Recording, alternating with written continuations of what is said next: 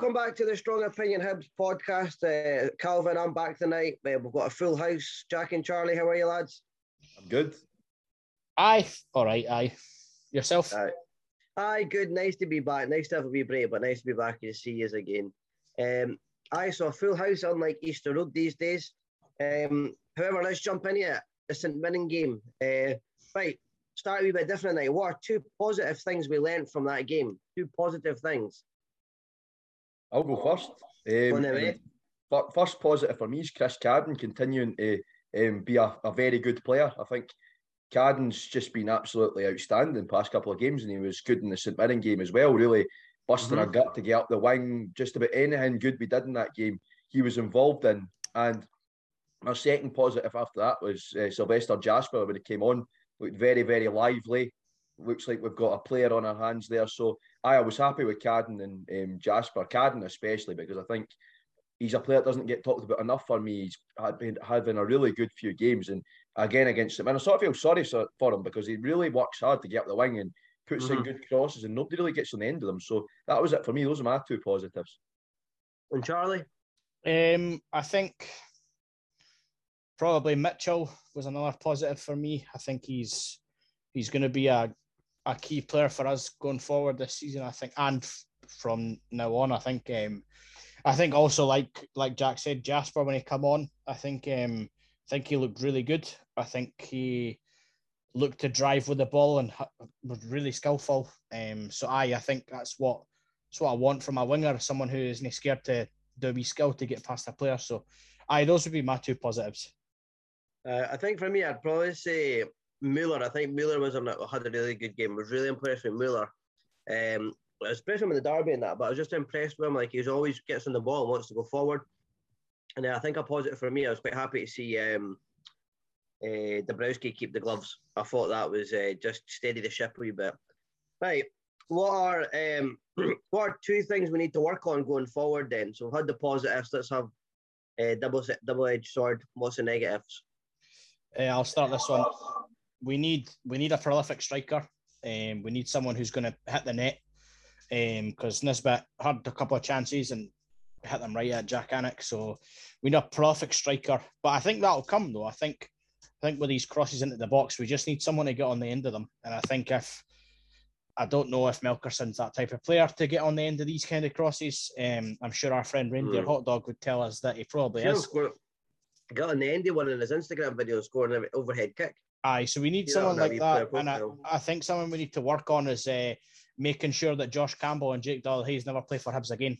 They are both of them were awful on Saturday, and we can tell how much we miss Joe Newell, which I know a lot of people bang on about Joe Newell, and I personally don't think he's that great, but I think in the derby he showed fight, and we definitely missed him on Saturday. I'd agree with you. Like, I think I've definitely been one of the Joe Newell boo boys, and I mean, not a boo boy, but I don't think I think we've just been too blessed in that position in the past, and I feel like he's not quite up to the scratch. Maybe like a McGeoch, a Fivey, or Scott Allen, someone who can actually but he's a weird type of midfielder for me, Newell. He doesn't like put his foot on the ball and try and drive forward and make things happen. He's kind of a wee bit of an uglier player. Like he puts his foot in and he's good at winning the ball back, but he's not really a chance creator or a goal scorer himself.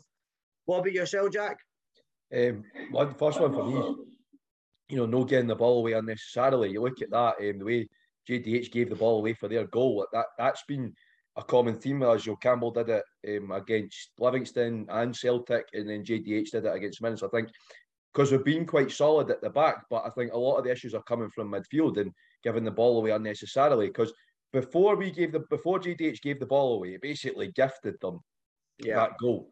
Right in front of me, Before we gave the ball away, we had started the second half quite decently. So I think we need to cut that out, because it's not always going to lead to an opposition goal, but it'll take the momentum out. And so the worst case scenario is a goal, but it still takes momentum out. And I don't think that's great, because if we have good momentum, we can build to something. And then the second thing we need to work on for me is, I'm going to sound like a broken record here. I think all of us will be saying this is just stick the chances away. And I've said it before, and I sort of agree with Maloney on that point, is we could have won that game 3 or 4-0 if we'd taken our chances. And I said that when Charlie was said to me on the last podcast, Jack, what do you think we need to do to beat St Mirren? I said, you know what, we could beat teams 4 or 5-0. We could beat teams like that 4 or 5-0 if we just have an end product. We're playing good football, we're moving the ball about well, but we didn't have an end product, and that's what we need. Now, in the past, you'd have the likes, say, McLaren or Riordan or any player like that would just get in there, burst into the box, stick it away. We don't seem to have that right now. And I think it's frustrating, but hopefully Melkerson comes in and is that guy for us. But yeah, those are my two things. Didn't give the ball away unnecessarily and have an end product to the good football we're playing, because it's there. I think the skeleton of it is there. We're moving the ball about well, we're creating chances, but we just don't have the end product. And that's what we need, because we've seen it with Man City when Pep first came in. You can have all the possession you want, but if there's no end product, it's no good. Ball needs to end up in the back of the net. I'd agree. I think the two things we need to work on for me is I think one of them would be the options that players offer themselves when it's a throw-in. So every time we've got a throw-in, you never see anybody moving or trying to make anything happen. It's very stagnant. It's very obvious as to where the ball's going. The only one on my wing was Muller moving about, but you got likes of Josh Campbell and that just standing there looking at the guy who wanted to take the throw-in, and it's like, move a wee bit or run down the wing or do something with it. And I think the second one for me is probably, I think we need to stop putting Dabrowski under so much pressure at the back. I feel like there's been a few times, like I can almost see what Maloney wants to do, and it's almost like more of a European style of play. Like I've never really seen like goalies in Scotland like playing it for the back or like being good with their feet. Like you usually see it in like German football, for example, like Neuer's quite good with his feet and that, like that sort of European football. But I see them passing the ball back to Macy quite a lot. And like even in the Hearts game, my heart was in my mouth because I was like, it's the guy's debut, like you're putting him under unnecessary pressure, like just deal with it. But we've gotten away lately a few times with it, I feel, but I feel like it's just asking for trouble. So I feel like putting him under a bit of pressure there is a bit of a sticky situation. So guys, what did you make of the starting 11? I was not surprised, to be honest. I thought it was how I expected it to be. Obviously, Newell picked up a knock in the derby, so I knew he'd be out. I was glad to see Dabrowski getting, because I think he needs to be given more exposure to the first team like that, because to me, he's a better goalkeeper than Macy. I don't think it's like with the women's team where Gabby and Emily are both good goalkeepers and you can sort of switch between the two. In what way do you think he's a better goalie? Because there was a lot of folk saying that they think that Macy would have saved those shots that Dabrowski did in the derby. So what do you think is different about Dabrowski that makes him better? I think he can command his back line better. Honestly, I've seen that. I heard him talking a lot actually on Saturday. You can hear him talking. And you can sort of seem like, calm it down, lads, calm it down, or whatever. When you get, I noticed that more in the derby than the St Mirren game. There wasn't really many moments in the St Mirren game where he had to do that. But the other one is he's not afraid to come out and collect things. You think a 6'7" goalkeeper would be better at that than a shorter goalkeeper, but he's not afraid to come out and collect things. And when he gets his feet, he's better with his feet than Macy as well. And I think his distribution's better. A lot of people have been saying that. I know it's a thing, a sort of old man to talk about, or goalie's distribution. But I noticed that his distribution is better than Macy. So I think, for me, I was glad to see Dabrowski start. And I think he should be our starting goalkeeper from now on. Now, he's got his faults, I'll admit that. I think sometimes he palms shots away when he could catch them. But he's a young keeper. There's so many dangerous positions, a couple of those saves into the box. And done it in the derby and all. And it's like, just as like inexperience a wee bit, I think, at that level. But that's it. It'll come. I think it'll definitely come. And he's a good goalkeeper. He's got a lot of. And then apart from that, I was happy. It was good to see Mitchell come in because I do like Mitchell. Really, if we're allowed 3 positives back there, I would have said Mitchell as well because he is very good. The way he takes the defenders on and the way he tries and knocks it past them, I think that's good. It doesn't always come off, but it's good that we've got a player that's willing to do that. So yeah, for me, no complaints. I think Campbell had to start when you look at it on balance. Would I prefer to? I didn't think he had to. You know what I mean? I think I would have preferred to see Henderson, but at the same time, Maloney obviously rates Campbell, and I've said it so many times before. We didn't see what happens on the training ground, so I can, but he signed Henderson and he worked with Henderson in the under-20s. That's something I was going to come on to in a wee bit, so we'll probably get into that. But no, keep going, mate. Yeah, but honestly, I think Campbell starts okay. I would have rather seen Henderson, but like I said, I think Maloney's persistent with Campbell, which it's disappointing because I don't think the lad's really there, and I'm not saying anything against him at all, because I think he'd be a good player if he got out on loan somewhere and got a bit more experience. I think he was thrown in at the deep end far too early. He had that one good game against Rangers. He scored that goal against St Mirren, and that was it. I think a loan spell would do him the world of good. But apart from that, I think a decent line starting. What do you think the difference is between Campbell's and the likes like? Because the Hibs youth squad in the last couple of years, let's not beat around the bush. It's not been great. The amount of players we've developed, it's not been great at all. It's been really poor. You look at the likes of like Ollie Shaw. Okay, well, basically brought him up through an academy to now go in. Other teams are going to reap the rewards. Again, whatever he does, like his goals and that, they're going to get the best of that because he couldn't hack it at us. It seems to be a very big jump from the youth squad, the development squad, to the first team. Like the jump seems to be quite big because a lot of the players that come up, they're miles off it. Like for me, I don't understand why. Like what was better about Josh Campbell than it is Fraser Murray?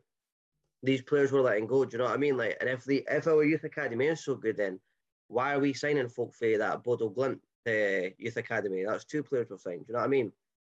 Like if we're looking at different markets and that, like on that point, I think I think it's homegrown talent is very, very important to me, but our academy has not had a good track record, and what is good to see is they're trying to rectify that now. And I think Doig. I don't want to forget about Doig. You've got Doig, obviously, and I think, you know, looking back in previous years before that, you've had some decent prospects come up. But I think Fraser Murray and Ollie Shaw were 2 players that are good at the level they're playing at now, but just one not. And I think that's the thing. I don't think there's enough preparation. And I know you can't really compare men and women's football, but you look at the girls' academy, there is a proper preparation for getting into the first team. There is a proper pathway. We don't have that in the male football. And I think that's a problem. If you set up a proper pathway for when you're a young laddie all the way into the first team. So the girls, with the girls' academy, you go in at about under 11 level, right? And you work, and if you're good enough, you'll work your way all the way up to the under 19s NP squad. And then you look at Rosie Livingston, who at 15's been fast tracked into the first team. You have Ailey Adams. Now you've got Rosie and Ailey who are both getting on, scoring goals. Why is that not happening at the men's team? It's because there's not a clear enough pathway. There needs to be a clear pathway so that you're developing lads. You're not just getting a lad into the under 18s.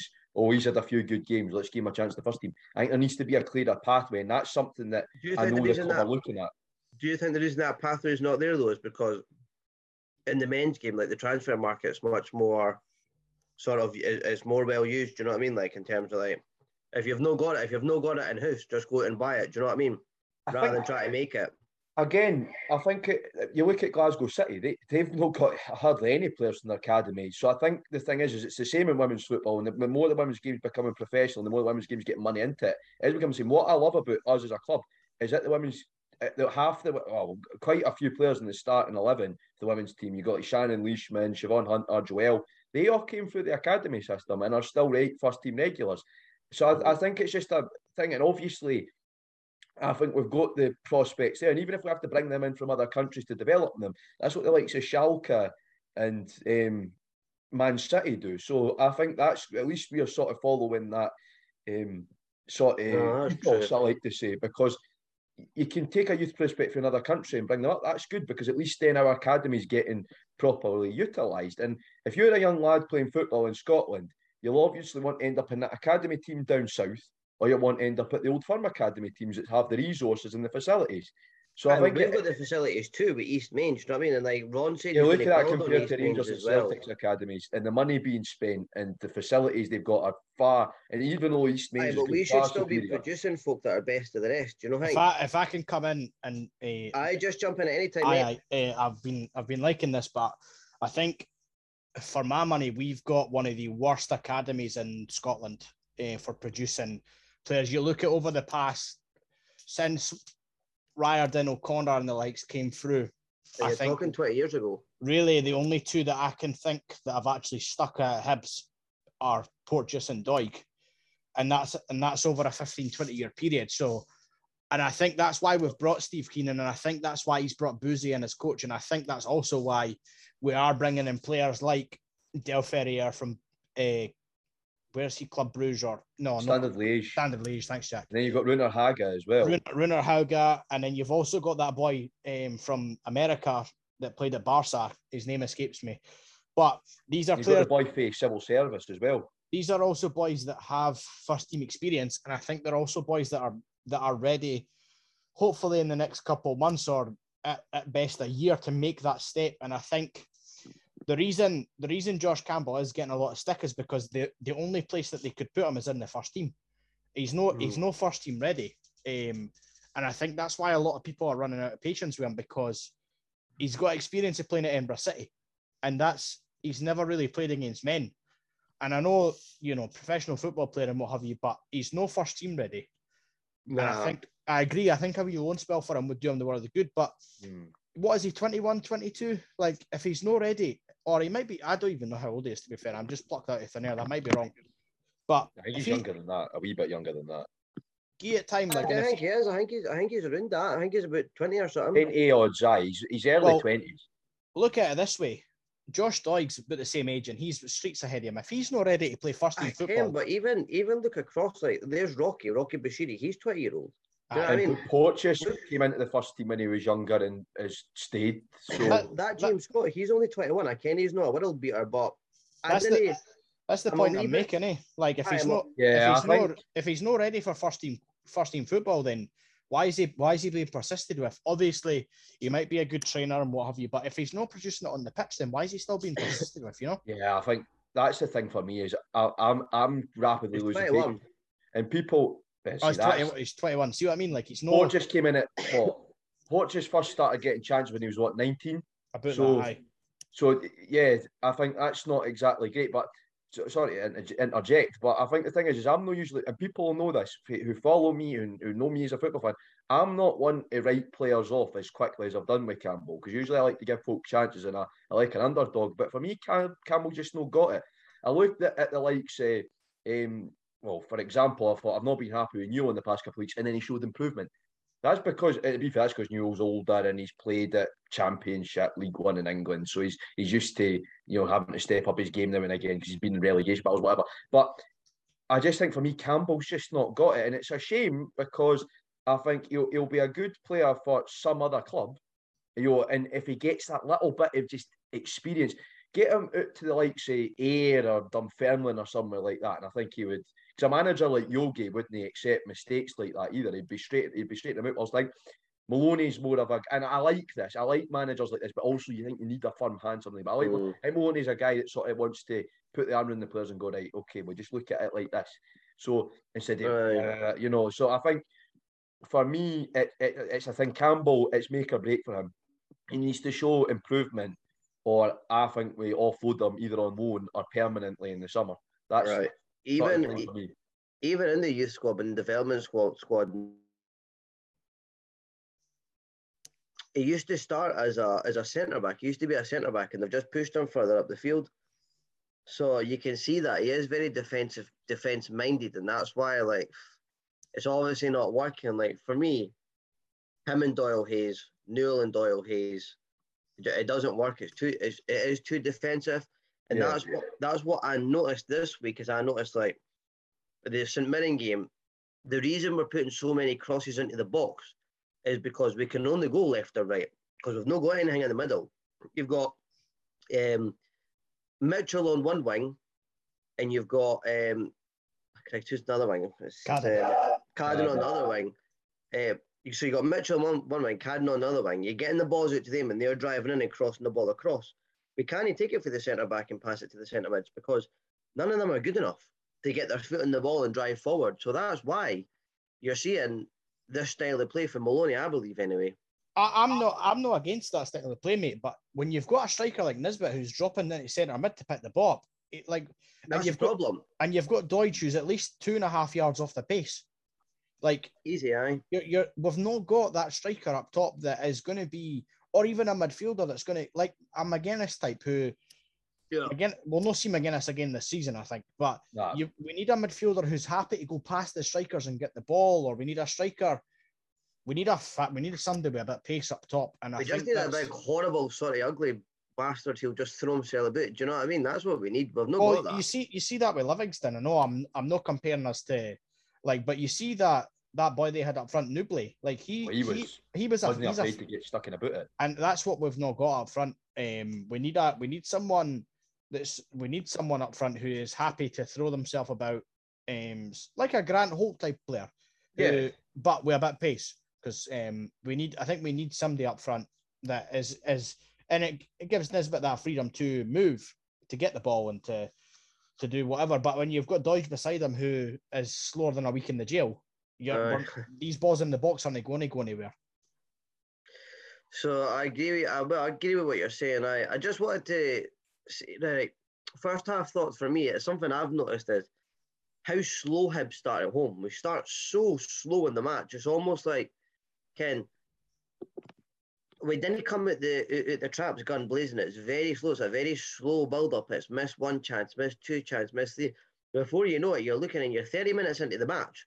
There's a whole lot of nothing that does happen, like half chances, missed opportunities and things like that. Whereas, like, some of the times we've been really successful this year is probably against Rangers in the semi, when we came at the traps and we were guns blazing for the word go. You know what I mean? Like, we were all over them and fast-paced attack, like Maloney said he was going to bring, and didn't get along. I'm no pointing the finger at Maloney here. I'm just saying, like, we are very slow to build out for the back. And I watched St Mirren this week. Like, I thought they came and had a go.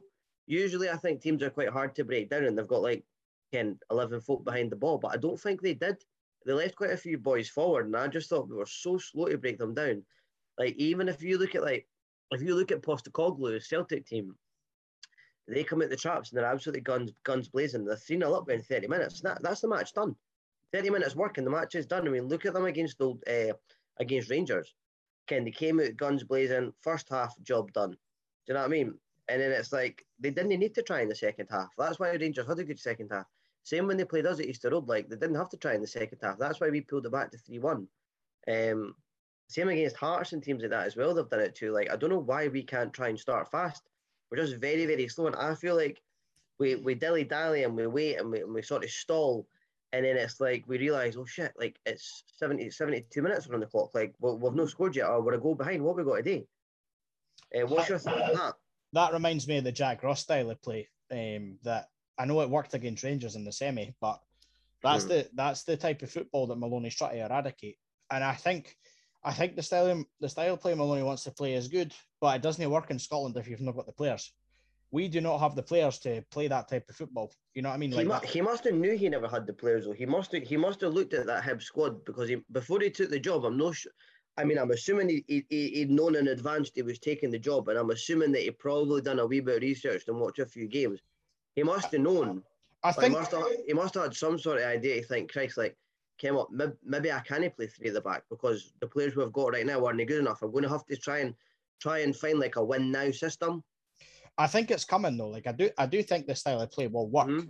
I think, but it's also going to take a long time for him to get rid of the deadwood that's in that squad. Like you see who he got rid of in the January window there. Like, he got rid of Murphy, he got rid of Halberg, he got rid of Gogic, he got rid of Jamie Gullen. He got rid of players that aren't going to play in his style of way. So it would be interesting, I think, to see in the summer.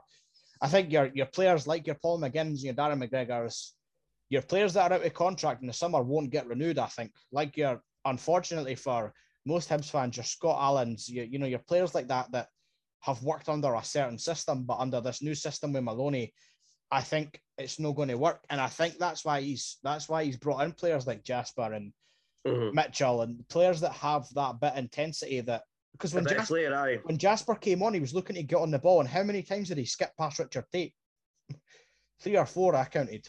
And he looked like he wanted to get the ball forward. And I know that second half, but first half, you're right, Calvin, we were too slow to start. We're dilly-dallying on the ball. We're just very, very slow to start games, and I think we're going to get caught out sooner rather than later with that. Yeah, I think we've been caught out twice against Livingston and St Mirren, and I think one of the things I noticed as well is, like, he's obviously only got 2 of his signings in the team. Rocky, and then he's got Mitchell. That's his 2 signings. Like, for me, just coming back to the Josh Campbell debate, he's obviously signed Liam Henderson. So if that's a Maloney signing, why is he not in the team? I mean, other than he might have not had enough minutes, or he might have had a knock. But how is he going to get more minutes? By playing games. Do you know what I mean? Like, he doesn't seem as confident to me. It's a bit worrying. Ewan Henderson looks like a good player off the bench, because when he came off the bench, he was actively looking to get on the ball. And, he had 2 chances that he probably should have scored with, but... we can't sign bench players. We're not good enough to do that. I think we need a strong 11. I think on that, though, mate, like, you look at before the January window, how paper thin our bench was. So I think it's good to have squad players, but I agree. I think our starting 11 needs to be a lot stronger than it is just now. And I think that'll come, though. Like, we've got this money that we got for Boyle that has been promised that'll be reinvested. So wouldn't it surprise me if that's reinvested in the... Well, it has to be reinvested in the summer, because it can't be reinvested before then. But I think we'll start to see a different looking Hibs team after the summer. But it's a worry. I think it's a worrying thought, though, that that's how many games in a row in the league have we not scored? Obviously, take Livingston out last week, but I don't know. Like, but I was just going to say, on your point about the bench, like, see, once Henderson came on, I thought, that's all we've got. There's nothing else in that bench that's going to turn this game. Nothing. Henderson was the obvious sub. Henderson for that, take your pick, Doyle, Hayes or Campbell. After that, you're looking at it and you're thinking, this is probably our strongest team out here. I think Jasper was probably one that no one really knows what he's like. So I think now we've seen him. I think he's definitely one that I would like to see at least start on Sunday against Arbroath. Or ahead of who? Ahead of... That's a good point, actually. I get it. Ahead of who? It's a tough one. We've got that many wingers. You can't drop Cadden. Cadden's got to be the first name on the sheet for me. Unless you play him through the middle, but then you sort of risk dropping Muller. But can't drop Muller. Do you know what I mean? That's the problem. We've got that many wingers. I think we are very top heavy up the top half of the pitch, and we're bear in mind also, like, Hanlon's no there and Clark's no there. I know I'm no Hanlon's biggest fan, but I think there's definitely something to be said about, I wonder what the results would have been like if he was in the team, especially the Livingston and the St Mirren ones, because I think he's a steady Eddie at the back, and I think we don't really have that just now. But then also the question, I know I'm probably off on a wee tangent here, but if Hanlon comes back, when Hanlon's fit, I don't know how long he's out for, no one really knows, but who drops out for that back? Rocky? Stevenson? It would be Stevenson. I'd drop Stevenson. I know it's a difficult choice to make. It's a difficult call to make because I think Stevenson's been good, but I think, to be honest, Hanlon, like Charles saying, steady Eddie. I think Hanlon has qualities that the other guys don't, and he has that experience as well that will help you as a calm head. And I know a lot of people won't like me, Charlie and Cody won't like me saying that, but it's true. He has a calm head and he is an experienced head, and I think we need that. But yeah, what ifs? Football's a game built on what ifs. But to be honest, I think the defence is the least of our problems right now. I think the defence have looked no bad. It's the midfield for me, because that's where we've been losing the ball. That's where it's been leading to getting into dangerous situations. So I think the midfield's the one that really needs to sort of get properly looked at, so that we can get something going in midfield. A bit like the season, the 17-18 season, when we had that good midfield and we could get things going in midfield. I want a midfield like that, because then it takes less pressure off Cadden and Mitchell and Mueller, because they're the only outballs right now. It's like, Boyle's left, but it's still the same problem. It's like there's a magnetic force pulling it down into that corner or down my dad said the exact same thing on Saturday. We were chatting during the game at some point, and he was saying it's almost like we've replaced Boyle's outball with Cadden's outball, and and I don't know if that's just the type of play that we've been so used to for so many years with Jack Ross, but I feel like it's something that needs to be eradicated very, very quickly, or else we've nothing. We can't go through the middle because our midfield's powder puff. We can't keep playing it out wide because teams have sussed us out. So what else do we do? You know what I mean? Like, we can't play the hoofball, because that's like watching the other half of the city. So you can, like, we've no. I feel like Maloney's style of play is good if it works, and if it doesn't, we've no plan B. Aye, definitely. If we got on the end of a few of those chances at the weekend, and I know the old thing, if was it if my auntie had balls, she'd be my uncle. I get that. But at the same time, that's why I put that tweet at the end, and then my ass says, I don't actually think we're a million miles away. Like, I'm watching it, and there's a lot of Hibs fans that, to be honest with you, they probably shouldn't support Hibs, because you need to have an understanding of what Hibs are, right? They're a mediocre team, right? We're not going to win the league, right? We've got more chance of getting relegated than we have of winning the league, right? That's just the facts, right? The other fact is, it's a hard truth for a lot of folk to hear. We're not that good. We've never really been that good. We'll maybe win a cup once every 10 years, or we'll get a third, Ken, maybe once every 10 years. I know we're trying to build towards a consistency. We're at third each year, but you've got to start somewhere. Like, you have to understand as well, like, the league is very competitive. Like, you might not like to hear it, but teams like Motherwell, they're a hard team to beat. They are. They've got decent players. Aberdeen, they've always been a decent team. Hearts are just big and physical and horrible, and we never really did that well against them. And I'm no settling. I'm just actually looking at the facts here. Ken, you like your Celtic, your Rangers, you rarely get a result off of them at home or away, really. So you need to understand, Ken, what we sort of are. I mean, Muller, for me, at the weekend was so positive getting on the ball, trying to go forward. And the minute he lost it, folk couldn't wait to get up out their seat and shout something. They were just itching to shout something negative all the time. And it's like, see if that's what you're here for. Like, honestly, like, just forget it, man. Just go and, you'd be as well as going supporting someone else, because the majority of all folk what I do is moan. Do you know what I mean? For me, anyway, and I'm not saying I'm no moaning because I'm happy with it, but it's been a lot worse, and a lot of folk feel that's a dangerous thing to say, or it could be worse. But I tell you what, it has been a lot worse at Easter Road. Do you know what I mean? It's no great, and I'm not a fan of Jake Delhaize. I don't think he's good enough. I've said that at the week. I don't think Neil's particularly good enough, and I don't think Campbell's good enough either. I think people need to, just have a wee bit of a reality check and realise that, as I said, I think take Celtic and Rangers out of this league, and I think it's the most competitive league in Europe. It's an extremely competitive league. Exactly. Outside of those two. The thing is, the other thing I want to sort of say about that, and I know people might not like to hear this, but it's true that you've got a manager coming in that is radically changing the style of football halfway through a season. To me, this season's a write-off now, to be honest. It's just get it done, hope we get top six. If we can get fourth and get into Europe, that would be brilliant. We do well in the cup. I'd like to see the semi-final, the final. Win the damn thing would be nice, but I'm not going to get ahead of myself here. And I think that would be okay. And then give Maloney, a bit like when Jack Ross first came in, then give Maloney all of the next season, give him a full season, summer and winter window, and I can guarantee you something special's coming. We need to get the deadwood out of the squad. I'd like to jump in and say that I don't think the season's a write-off at all by any stretch. I think if results can click, places, it's going to take a miracle to derail that. It's going to take Hearts 10 points ahead, but I didn't mean write-off as in let's know. I mean what I meant to say is it shouldn't really be right. We've got this sort of, I don't want to say lower the bar, because you'll get you're accepting me. Listen, fourth after the mess we've been in the last couple of years. I think fourth is where we'll finish. I think we just need to start, I think we just need to click, and I think once we click, we'll be flying. Absolutely. It's something's obviously happened for going from beating Aberdeen 1-0 and then to convincingly beating Dundee United 3-1 to losing at home to St Mirren and Livingston. Something's changed. I don't know what it is, but I think going back to your point, Calvin, about Muller, I really like Muller. I think he's obviously still adjusting to the game. And let's not forget, he's just played a full season in America. But sometimes, and I'm not being negative about him, but I think sometimes he takes 2 extra touches.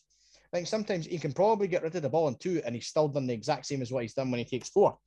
Yeah.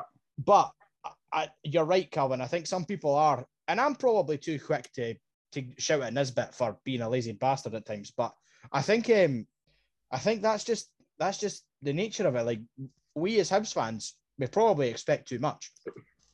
And there's no evidence to back it up when you look at what we expect. There's no evidence. That's all right, because we're ambitious football fans and we want the best for our club and what have you. But I think we need to also remember that Maloney's brand new into this job. People calling for Maloney's head already hand your season ticket back. Then he come back to Easter Road if that's the attitude you're having with a new manager that's been in the door 2 minutes. As well, like, well, I want to quickly make a comparison here with Maloney, but it's the same thing as well. Like, wait until everybody's crying out for Dabrowski, right? Wait until Dabrowski makes a mistake. He's going to get caught out with one of these back passes that the defence keep on putting to him and putting him under pressure. He's going to get caught with it, and Twitter's got to go into a meltdown. They're all going to be calling for him, saying, he's hopeless, he's no this, he's no good enough. It's got to happen. Mark my words, it's got to happen. But just before we move on, because I think we've kind of summed up the St Mirren game, be more of a conversation about the team and the structure of the play rather than the result, because we could, it's a bit boring just going on about the same thing, the results and that. But for me, I wrote this up last night. I was going to tweet it out, but I thought, Christ, I actually want to go to sleep tonight, so I'll no bother. It's a difference between Sean Maloney and Ian Cathro. Now, a lot of people are saying Cathro, Maloney's our version of Cathro. It's a lazy comparison, and here's why. Get me started on that. Because I'll tell you what, I've got a rant prepared. If you look at Sean Maloney, right, here's a comparison between the two. The teams played for, so Maloney, Celtic, Aston Villa, Wigan, Chicago Fire, Hull City, and the Scotland national team, right? You've got Ian Cathro, who's played for Forfar and Brecon, right? Look at the teams he managed, right? For example. Well, hang on a minute, Jack. If you have a look here as well, you've got major honours, right? Sean Maloney, he's won 9 major honours, right? Plus, he's a UEFA Cup runner-up, right, in his playing career. And then you've got Cathro, who's won a grand total of nothing, right? Same as Craig Levine. So it's a lazy comparison. Maloney's a winner, and what those stats tell you is he knows what it means to win. He's been part of a winning team and a winning culture pretty much everywhere he's went. Now, Cathro's greatest managerial success was helping guide Valencia to 4th place in La Liga, which to be fair, is a really, really good sort of, as assistant manager, is a really, really good, it's a good feather in his cap, because that's quite a good thing to get them there. I realise that, but Maloney's been part of a really good Belgium side as well, and I think the reason that comparison is lazy is because Cathro doesn't know what it's like to be part of a winning culture, whereas I think Maloney does personally. Yeah, I think the one for me about Cathro as well is there was no respect in that Hearts dressing room for him either, because how unexperienced he was. Mm-hmm. I think it was as simple as at least Maloney comes in with a bit of clout, and you can tell he's respected by the players. The way the players talk about him, you can tell he's respected by the players, and that's also, I think, sort of touch on the managerial sort of, I would say, pedigree point as well. I think the Valencia one, for me, Cathro, that was a good Valencia team that should have been doing a lot more outside of the league. And remember, if it's the season I'm thinking about, they got put at the Copa del Rey by somebody embarrassing when they were favourites to win it. Bear in mind, Jack. Bear in mind, we're about to play Arbroath on Saturday. We're flying. Ken, if we get beat on Saturday, these comparisons are going to fly again, and it's going to be, and the reaction on Twitter is going to be a meltdown, mate. So, as much as I agree, I think we shouldn't bite our tongue too early. You know what I mean? What I've got to say about that though is, right, now if it's the season I'm thinking of, it was Unionistas de Salamanca who are in the Spanish third division. That's not exactly Arbroath. Season, Jack. 2014, 2015. Yeah, it was Unionistas de Salamanca then. I knew it. The thing is, right, they were in the third division. They were in the Tercera division. That's not Arbroath levels. That's you're talking about Cove, who we beat just. But the thing is, for me, is don't compare Maloney to Cathro. It's just a silly, like Calvin's a silly, lazy comparison. And Maloney's a lot more exciting. You can tell what he wants to do. And I think he's going to have a decent time, but we've got to give him the time. I've said this so many times on here. Rome wasn't built in a day. We've got to give him the time, because he is building something special. And like I said, the bones of it are there. The foundations are there. We just need to build on those foundations, get in more players that can fit in with his style in the summer, and we'll be good. So I think this season's about getting it over the finishing line, hopefully get 4th in European football. I'd love that. And then next season we can start really building on the big ambitions. So that's it for me. But anybody calling for Maloney's head, it's not right. It's not right for me because he's a good coach and he's a good manager, and I think that he is building something. I know I've said that so many times before, but he is building something. Just please give him the support. It's not like with Jack Ross, where I think Jack Ross genuinely he had a sort of decent CV behind him, and folk were getting frustrated. I'd like to have it on the record that I think we should have given Jack Ross at least the cup final. But that ship sailed, and let's leave that skeleton in the cupboard. But for me, Maloney as a manager needs to be backed, and he needs the fans really behind him. Yeah, and that's it for me. All this, and I think I know again, it's not a great thing, but see when you hear all this, like what you say, folk, the minute something happened where he got to get up off their seats to have a complaint. He's now where you sit, Calvin. You're not that far away from our dugout. Do you think it's going to be nice for Maloney to be sitting there hearing that? It's no good for him. It's no good for the players. He's already had a wee bit of interaction with the crowd as well. Yeah, with the players and that. So I think it's no good for morale. And I know it's difficult. You know, I can be guilty of getting carried away sometimes. I'll be the first to admit that. But I think it's, and I'm sure Charlie will join me in saying that as well. The two of us will get barred one day.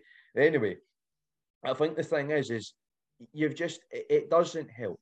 It's a big mentality thing. Is if you're clapping the play, like I said, I never boo, no matter what the result is. If we lose, I don't say anything because you go, no, right, okay, if we lose, that's it. Just leave, go home.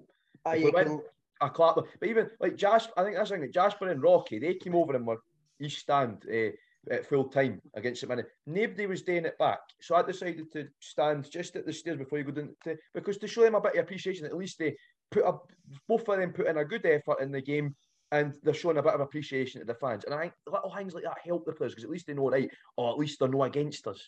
You know what I mean? And I think folk are, I've said this before, folk are entitled to criticise. Christ, I criticise all the time. If you want to come and sit next to me at Easter Road, you'll see criticism, trust me. But there's a line between criticism and then just being toxic for the sake of it. You know what I mean? Okay, Jack, so tell us about the women's team's 1-0 defeat to Aberdeen. To be honest, I think we were quite unfortunate in that game. I know we should be beating teams like Aberdeen, and it feels sort of like going back to the Partick defeat. Feels like that to me, where it's a team we should have really been beaten, but this just didn't click on the day. I think we're dealing with some very tough conditions up there. Very sort of windy. Dean said that the wind affected the match. Very windy and sort of snowy. And I think we were unfortunate because Aberdeen went 1-0 up very early on. I think it was about the 8th minute and just dug in. And we had a few chances from what Dean's been saying. And I'm yet to watch the highlights on recast, but I will watch them as soon as I can. But from what Dean was saying and from my own judgments of what I was hearing from other people, that we were getting a lot cleared off the line, or we just maybe weren't taking our chances at the best of times. So I think it is an unfortunate one. It's not good for momentum because I think we actually started the year quite well. We got that draw against Celtic. We ground out that win against Motherwell. We were very unlucky against Rangers. We got that big win against St Johnstone in the Cup. So I think for me, it was extremely unfortunate. But at the end of the day, fair play to Aberdeen because they put in a good performance. And we just maybe weren't up into our usual intensity. And I think do you think the girls have maybe became a wee bit stale because they kind of know where they are, like they know what they are, like they probably are. If you were to lay out and guess at the start of the season, a better man probably would have put us in 4th place, and we're there comfortably at the moment.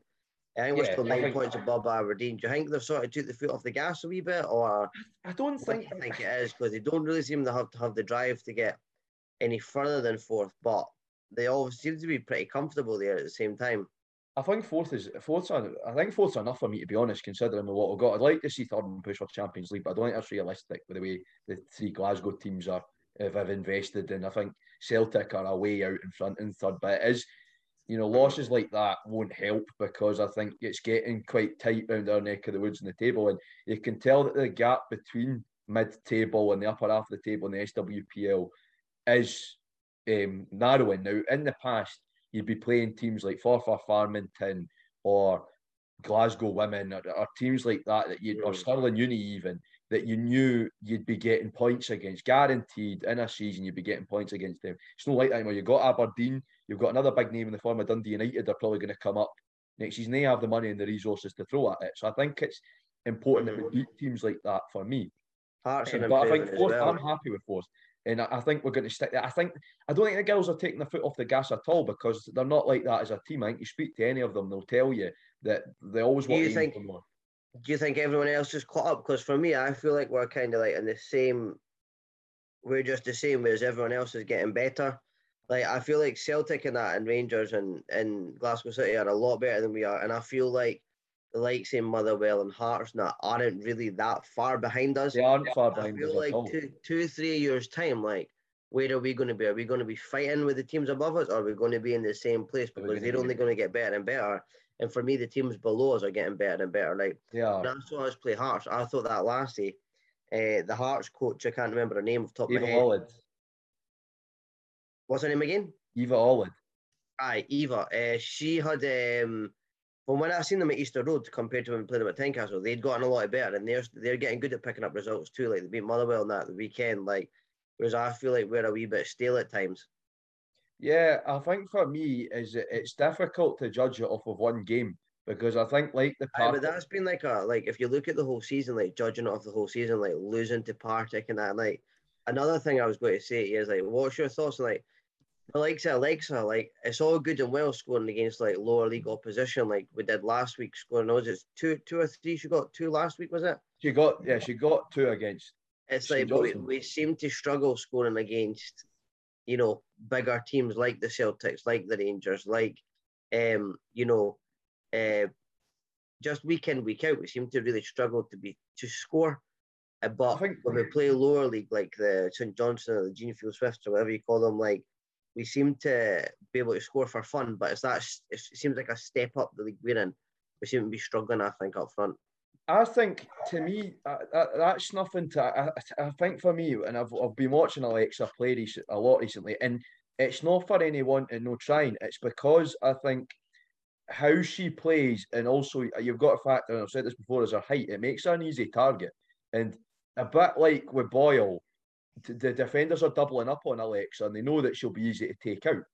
And I've noticed that a lot. Whilst against lower league teams, that's not going to be much of a problem because Alexa's pace and height catches them out. But when you're playing experienced defenders for the likes of Aberdeen, for Celtic, for Rangers, it becomes a problem. Now, like I said, the Aberdeen defeat, I don't think it's defeats like that in Partick. You just got to go right. They're sort of blips, because apart from those two, we've not lost to anybody in that sort of neck of the woods of the table. And I don't think scoring goals is particularly a problem, because before Sunday, you had to go all the way back to November, the last time we didn't score a goal. So even in the games we were losing or drawing, we were still scoring goals. So I think for me, it was just a case of, well, we're unlucky with the fact that Aberdeen were just really good at shutting us out. And what will be good for us is, I think we've got Cairn in the Cup on Sunday. Now, they're third division. They're in the same league as Edinburgh City, SWF Championship South. I think that'll be a good confidence booster. Just get out there. That's a team that, no great disrespect to them, but we should be putting double figures past them. Mm-hmm. Just get out there, and that'll do it, because it did it for Celtic. Celtic were on a bit of a shaky run, and then they came and beat City 12-0, and then Celtic got their confidence back. So I think we need a bit of a confidence booster. We need a bit of a game where we can just get the ball down, play our way of football. I think that's it, because we didn't play badly against Aberdeen. Our work rate was good. Mm-hmm. I think apart from their goal, we were brilliant at the back, but that just magic moment didn't come for us.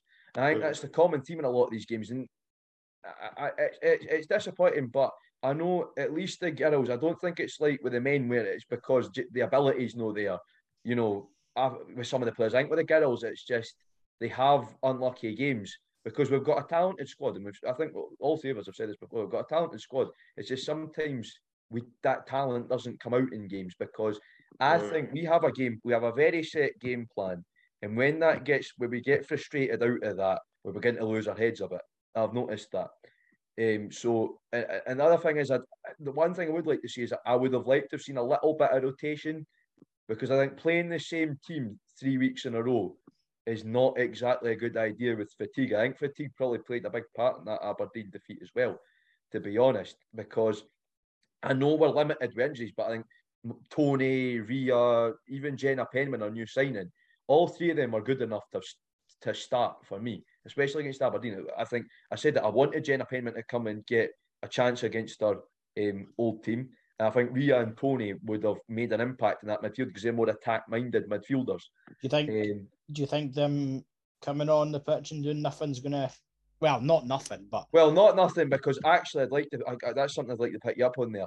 Tony and Ria, I think, from what I heard and from what I've sort of seen, the momentum swung when Tony and Ria came on because they're more attack-minded midfielders. Aye. No, I'm not disputing that at all. But do you think them coming on and still losing the game is going to be a hindrance for their chances, or do you think they're going to get more chances based on that? Or not at all, to be honest, because I think it's not really their fault if you see. No, for sure. It's 1-0 or 1-0 down. Aberdeen have obviously just went 1-0 up and sat back because when you're a team that neck of woods of the table, you're going to do that. You know, I think, let's be honest, Aberdeen men in their current situation would do that, go 1-0 up and probably just try and sit on it.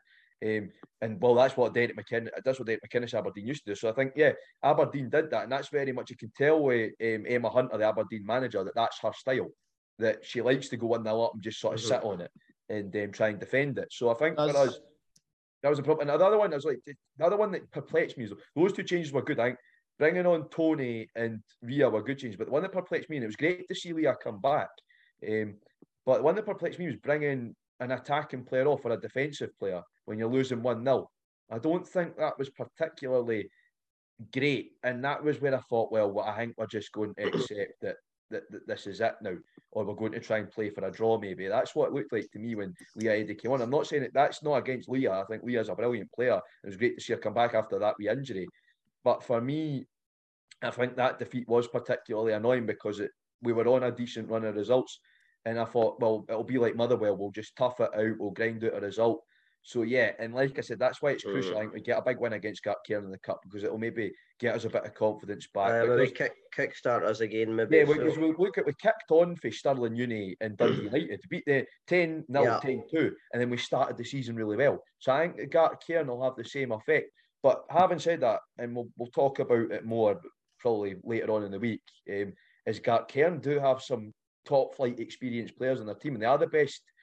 I'd say alongside City and Livingston, they're the best team at that level. Nice save there, Jack. Nice save. They're the best team in that. They're the best team at that level. So I do think they've got players that are first and second division standards. So I wouldn't. They're third division in name only, Gartcairn. They are a very decent team, and I've known that because City played them and they gave us a good game and eventually beat us. Well, we should, if we're aiming to be the first or second or third best team there, we should really sweep them aside. Absolutely. What is your score predictions for the game, Jack? How do you think that one's going to go? You're saying double figures.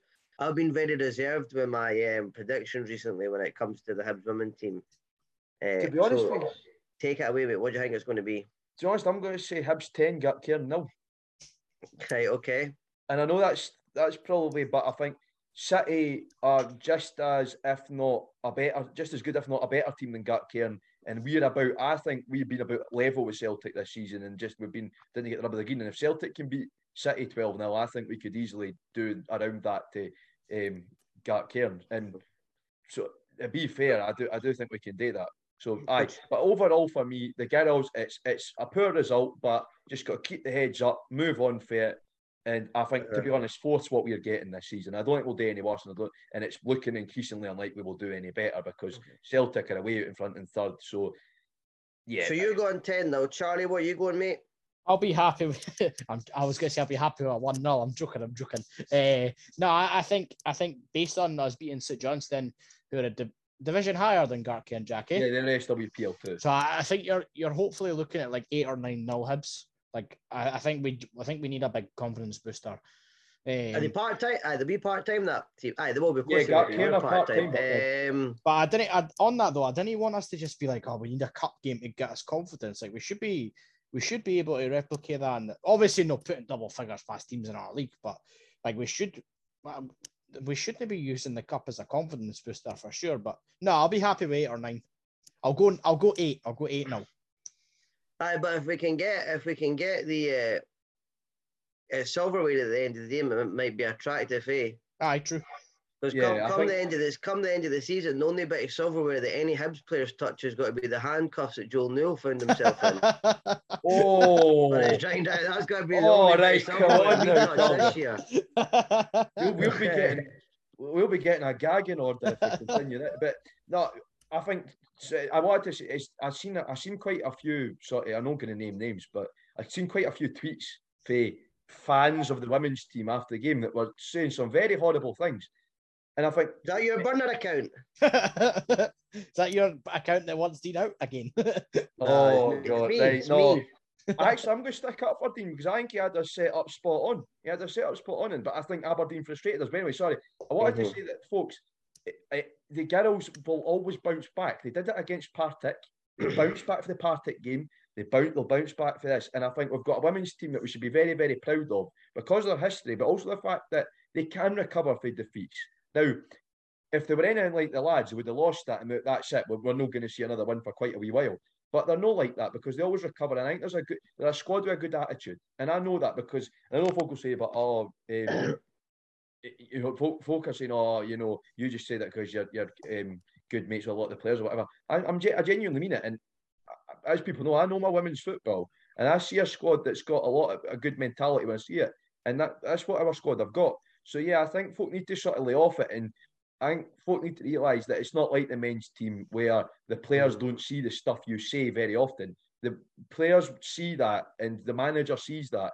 And it's not going to be nice for them to see that. So try and, if there's a defeat, you can say, oh, maybe that wasn't great. But I genuinely think we played well. We were just unfortunate. It's as simple as that against Aberdeen. So I think we just need to dust ourselves off.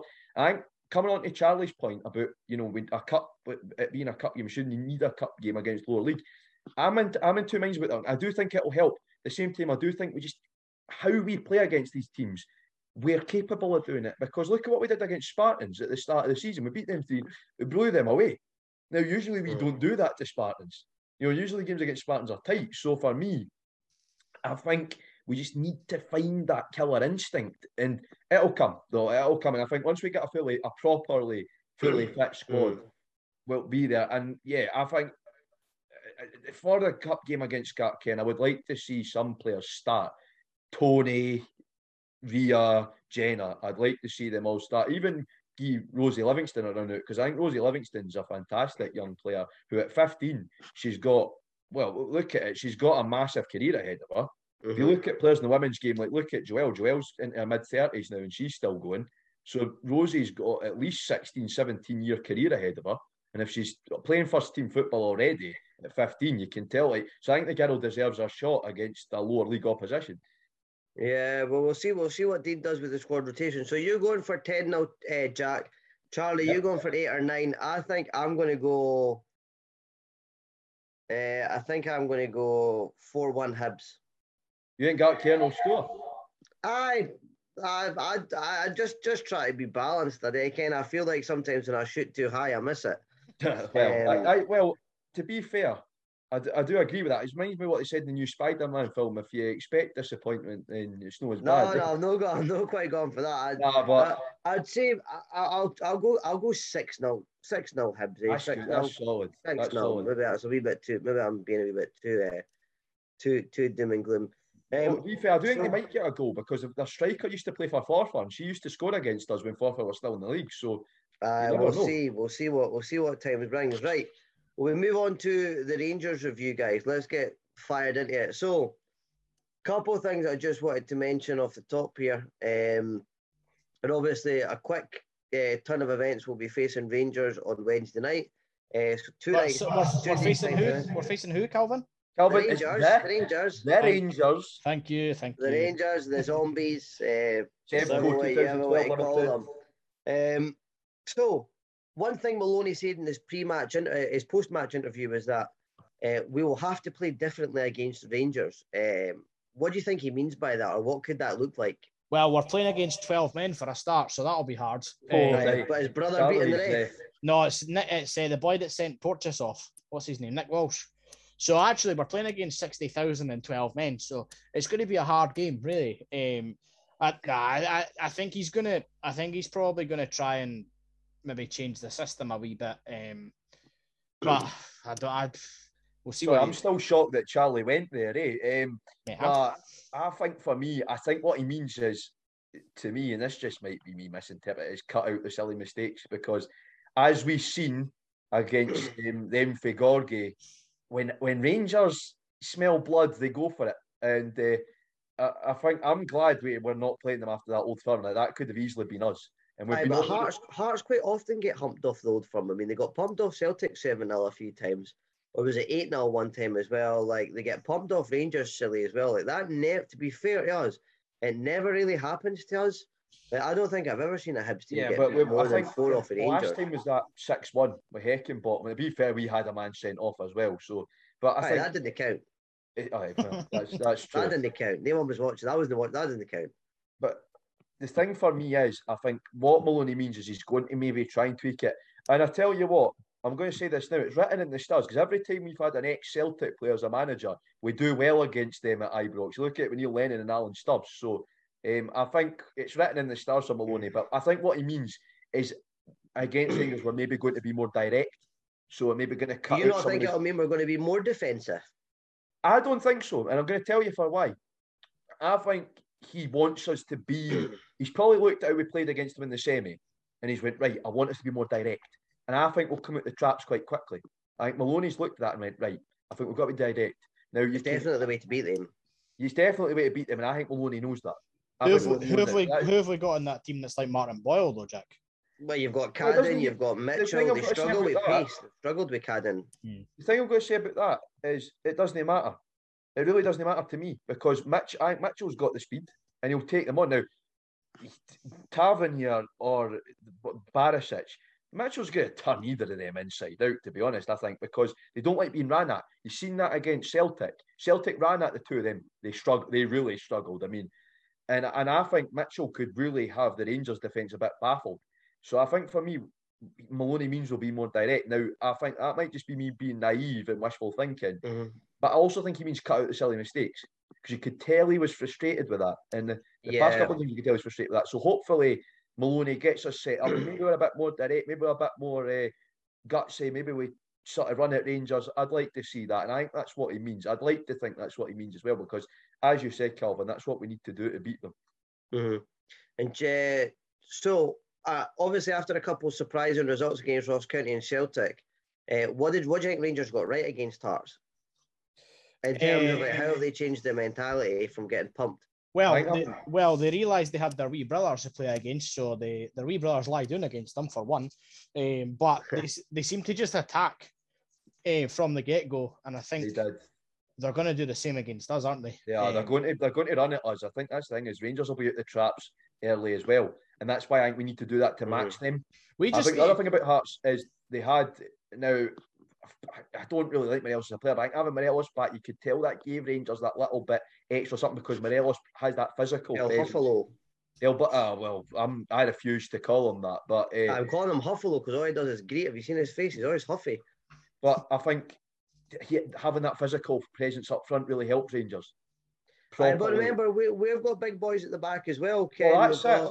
Rocky, I didn't think Rocky can be pushed about. I think Porteous. No, exactly. But the main thing is, I think for me, is getting through the game with 11 players on the pitch, because they will wind Porteous up. We can't afford to have anybody sent off for that or dragged into playing any sort of daft, sort of rough style of football. We need to get the ball on the deck and pass it like what Maloney does. But I definitely think one of the biggest things we need to do is we need to come through here with 11 men, because they'll wind Porteous up for the first whistle. And if we lose Porteous, it's too much changes to the back line for Maloney, and he'll be hung out to dry. No, exactly. We cannot afford our red card, and Ibrox is a place where you're going to be most likely to pick up a red card. I'm not saying that because I'm not going down Charlie's route of thinking here, because I'd like to. Am I wrong though? You're not wrong, but what's your thought? My thought is that we're going to, like, Nick Walsh has sent Porteous off 3 times in his career. Mm-hmm. Last time it was never a red card. And I just think, obviously, obviously there was no Hibs fans in the ground, but there was 60,000 of them shouting for a red card and he gets it. Mm-hmm. The referee, as unbiased as use that term in the most ironic way possible. Inept. As inept as they are, You'll get a 3-match ban now. I couldn't care less if I get a 3-match ban for it. But he's going to turn based on what the crowd are saying. Aye, of course he is. So we're gonna be up against it for the word go. Mm-hmm. And if we're gonna come back with 11 men on that park, then we can't get drawn into that. Well, that's what I was going to say. That's what I was going to say is I think, to me, we need to just calm it down. And I think it's hard. It's going to be hard for coaches because they're obviously, unfortunately, some of the stuff he's taken off of their support has been discussed. And I think it is going to be emotional for him. What he needs to do is he needs to leave that in the dressing room when he goes out onto that pitch. Because he reacts or he gives the referee any excuse, the red card will be out.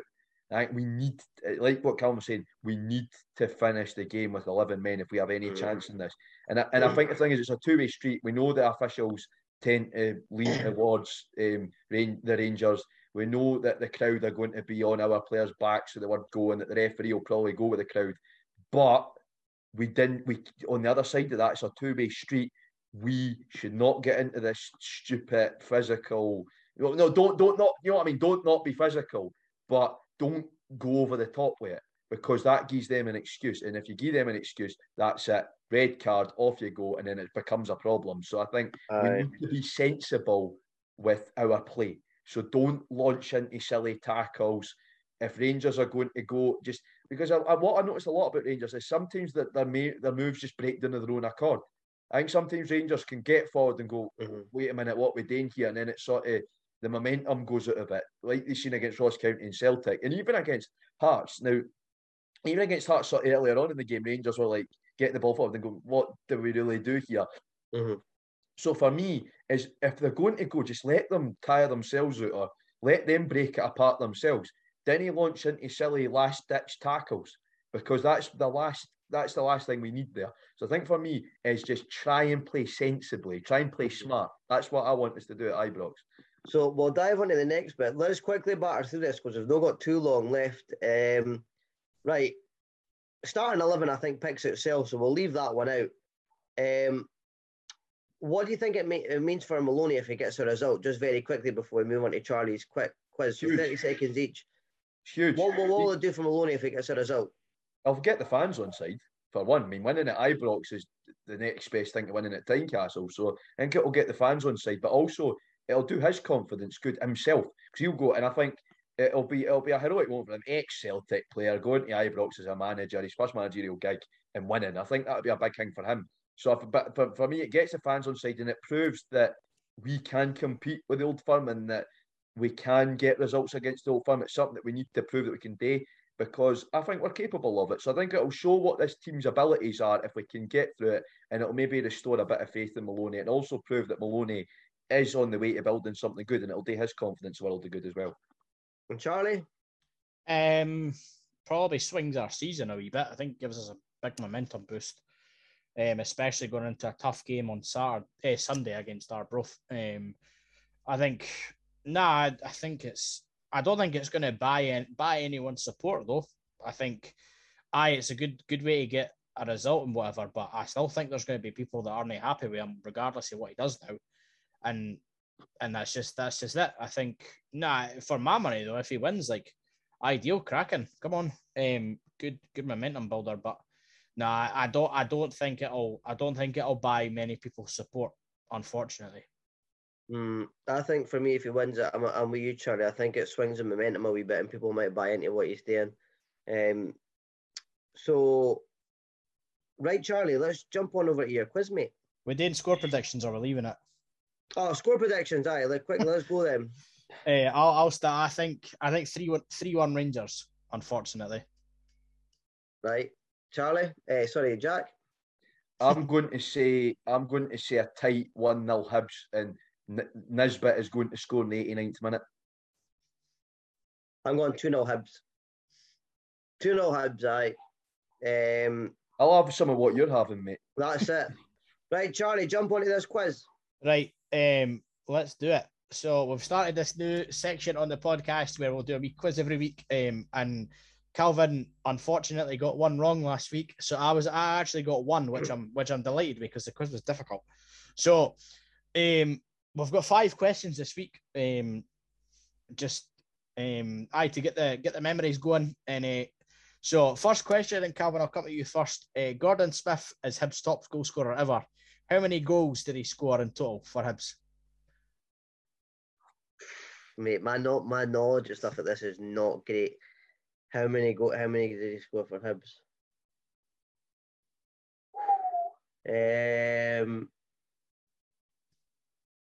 89. 89. Okay. Don't know. 40 miles off it. Jack. Oh, that's that. Hey, go off the giggle, Jack. I can see you. I'm just winding you up, mate. Jack, you still there? Oh, he's having audio difficulties here. He's connecting to audio. I'll give him a second.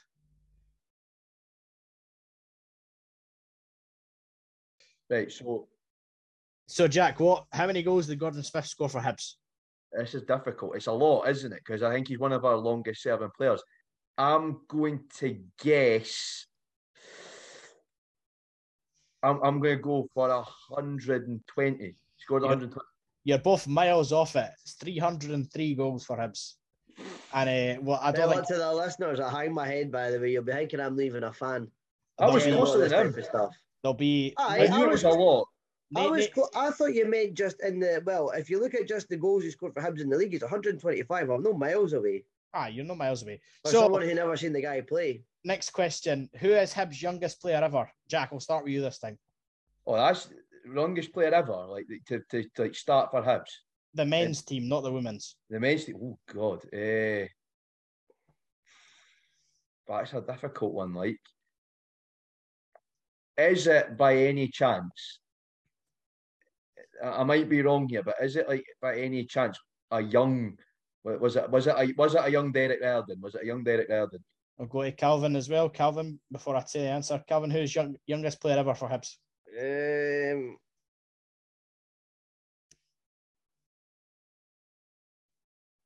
I want to say someone around like the Fletcher in that era. I'm just trying to think like.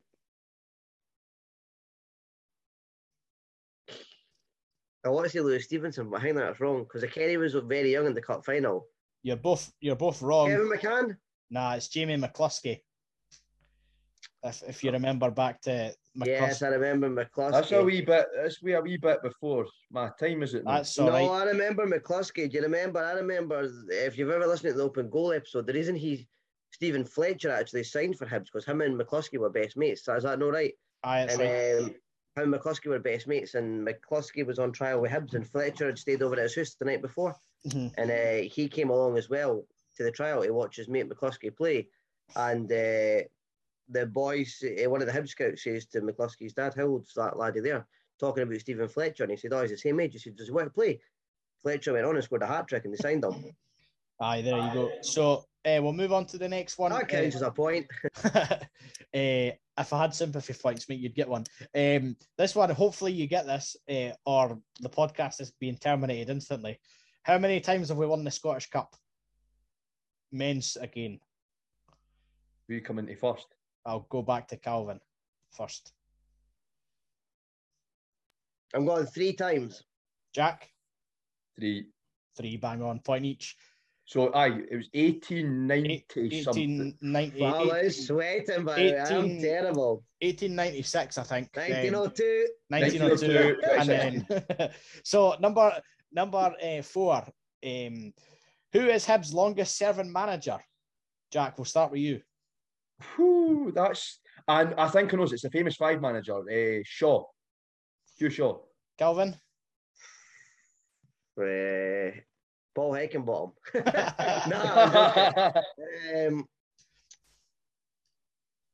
Christ, I only started watching football at the Bobby Williamson era, so any before that, I have no idea.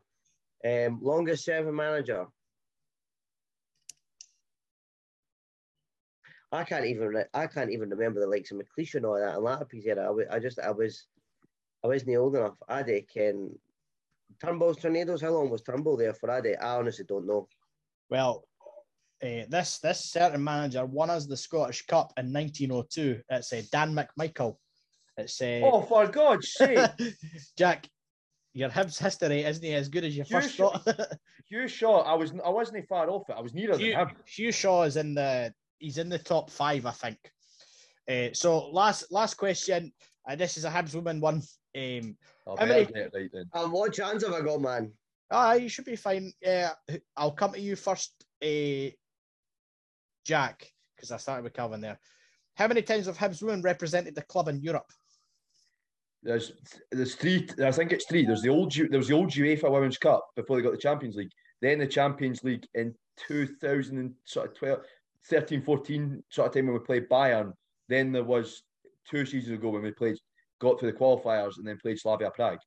So you're going 3. Calvin, how many times? I'm going 4.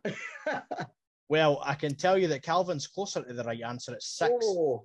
I didn't realise that we had so many. I know now that the league would have probably qualified us for the old UEFA Women's Cup, but I didn't realise that you could have backed it. There you go. 6 is so bad. It's 1-1, so I've got a wee tiebreaker one that I had just in case. So, Don't ask me one, like what number is Chris Doidge or something like that. Come on. Who is Hibs' top goal scorer this season? I'll come to you, Calvin. Martin Boyle. Jack? Does it count for players that have left? Does it has to be players that are still here? It's in total. Who's Hibs' top goal scorer this season? Well, it's Boiler, surely. Oh, you're both right. So we'll call it a draw at 2-2. We're both right. You're both right. Martin Boyle. Kevin Nisbet is now our top goal scorer with a total of 5 goals. There you go.